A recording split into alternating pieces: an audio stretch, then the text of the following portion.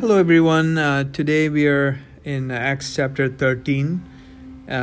We see here what's happening in Antioch in the first three verses, and then we see Barnabas and Saul in Cyprus, and also later Saul or Paul and Barnabas in Perga.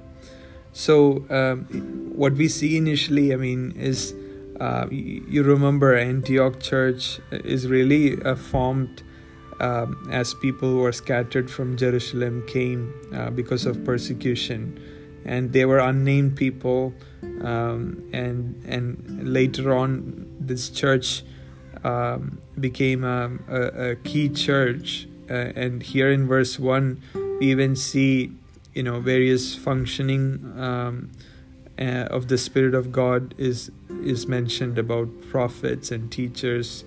We even see various leaders' name mentioned. But we see also here that while they were praying and fasting, that the Holy Spirit spoke to them and set apart Barnabas and Saul for the ministry. So that's one thing that we see, really cool to see kind of the shaping of church from the scattered people to now a church that is ascending church.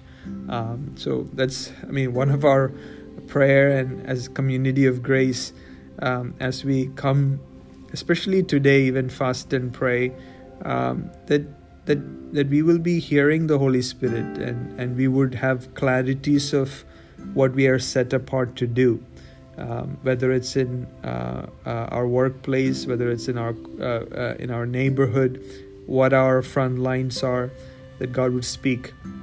And so important that they were filled with the Holy Spirit, and actually Saul had been filled with the Holy Spirit initially in chapter 9. So when we see it said in verse 9 here, we see it again mentioned that he was filled with the Holy Spirit.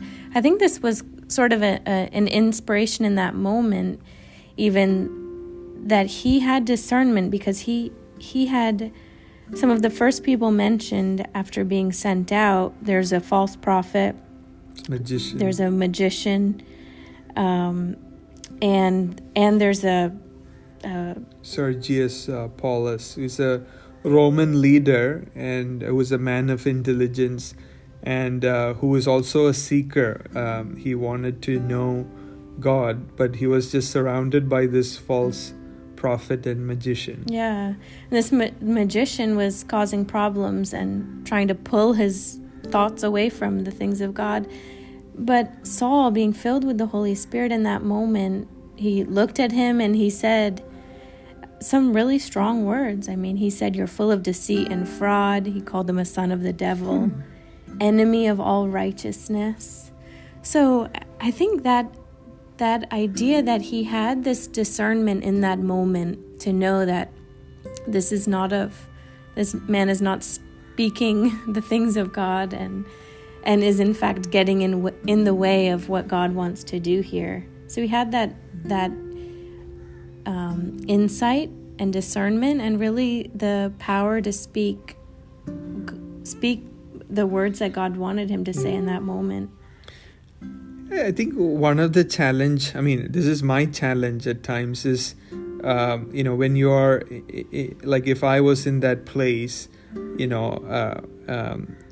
many times your thought, even if you're aware of something like certain issues here about the magician and the prophet, you really think about what does others think of me, and how will I deal with this, or sometimes you could even spiritualize a lot of things. God can deal with it, and I need to love or care. But I think one thing we know, it is the love of God and compassion of God that brought Paul and Barnabas here. But we see, I think, being filled with the Spirit, he was not aware so much of what others would think of him, but rather what God sees in that situation. he was able to proclaim. And that is one thing I want to kind of think, personally for me and as a church, many times when we are in certain situations, we have a sense of awareness from primarily an outward look. Maybe you have an idea of what they're thinking and all that. But it is the Spirit of God that can give a sense of spiritual discernment of what is really happening and to speak into that situation. And I think we need to be filled with the Spirit in order to do that. I think there's no other way. And the cool thing is that Sergius, this leader, when he saw this act of God, where this magician is blinded, in verse 12 it says, when he saw what had occurred, for he was astonished at the teaching of the Lord.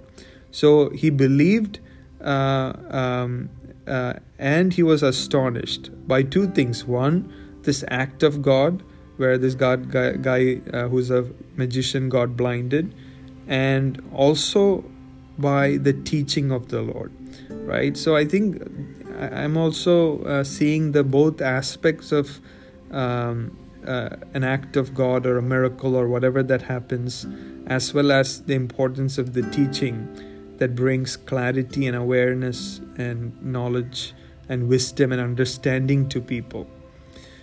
But later on we see, when they go to Perga, we see, them in synagogue sharing, really unpacking the Old Testament and all that, the covenant, the promises of God, all fulfilled in Jesus, and how Jesus brings freedom and salvation to people.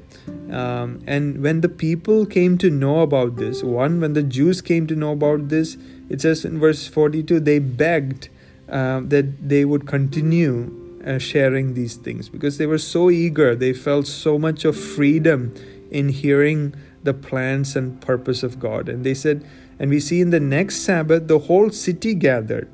And when even the Gentiles knew about this, salvation is available for them, they also rejoiced, glorifying God, in verse 48.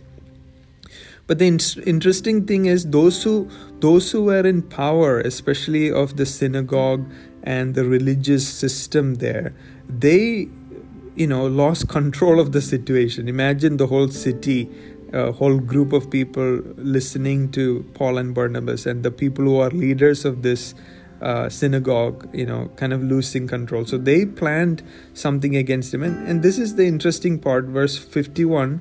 When Paul and Barnabas knew about this and they drove them out, Paul and Barnabas shook off the dust from their feet against them and went to Iconium. And the people who remained there were filled with joy and with the Holy Spirit. So one of the things we constantly see is, as the move of God is happening, as God is using people to accomplish His purposes, the circumstance is not favorable in any moment, and especially when there is a God's work at hand, we continue to see the circumstances changing. And but I think Paul and Barnabas and also the disciples there, one who experienced God's goodness, second who were filled with the Spirit, was able to not take it to heart, not get offended, but really know what is happening here, that they're witnessing Jesus. It is not really about their their words, their reputation. Yeah, their reputation, their worth. Yeah. What does others think of me? Can I come back? None of those things is kind of in their, front of their mind. It shows such a trust in God, really. Yeah. That despite what these people may be doing, I'm just going to trust God and go on to the next place. Trust Him with the results. Yeah. I'm just thinking, what would it be like when our identity is rooted truly in Jesus and our lordship is from Him, and that we are directed by the Spirit, right? We are not showcasing ourself, but we are moved by the Spirit of God. What would it look like? What would it be different in our relationships? What would be different in our work, in our leadership, in our decision making, how we speak. Those are some of the questions that I'm kind of processing and asking the Holy Spirit to teach me. And I just want to welcome you also to just be praying, God, what does this look like to be filled with the Spirit, to be speaking intently with discernment of God, that I would be speaking with the knowledge of God, of what God sees in a certain situation, rather than me trying to kind of fix something up. So let's be praying, and as we come together this evening for our prayer, let's seek God. Let's come to share. If you have something that God is speaking from Acts as we're reading, feel free to come and share. And we also will pray for some points in regards to what we're learning, as well as for our city and nation.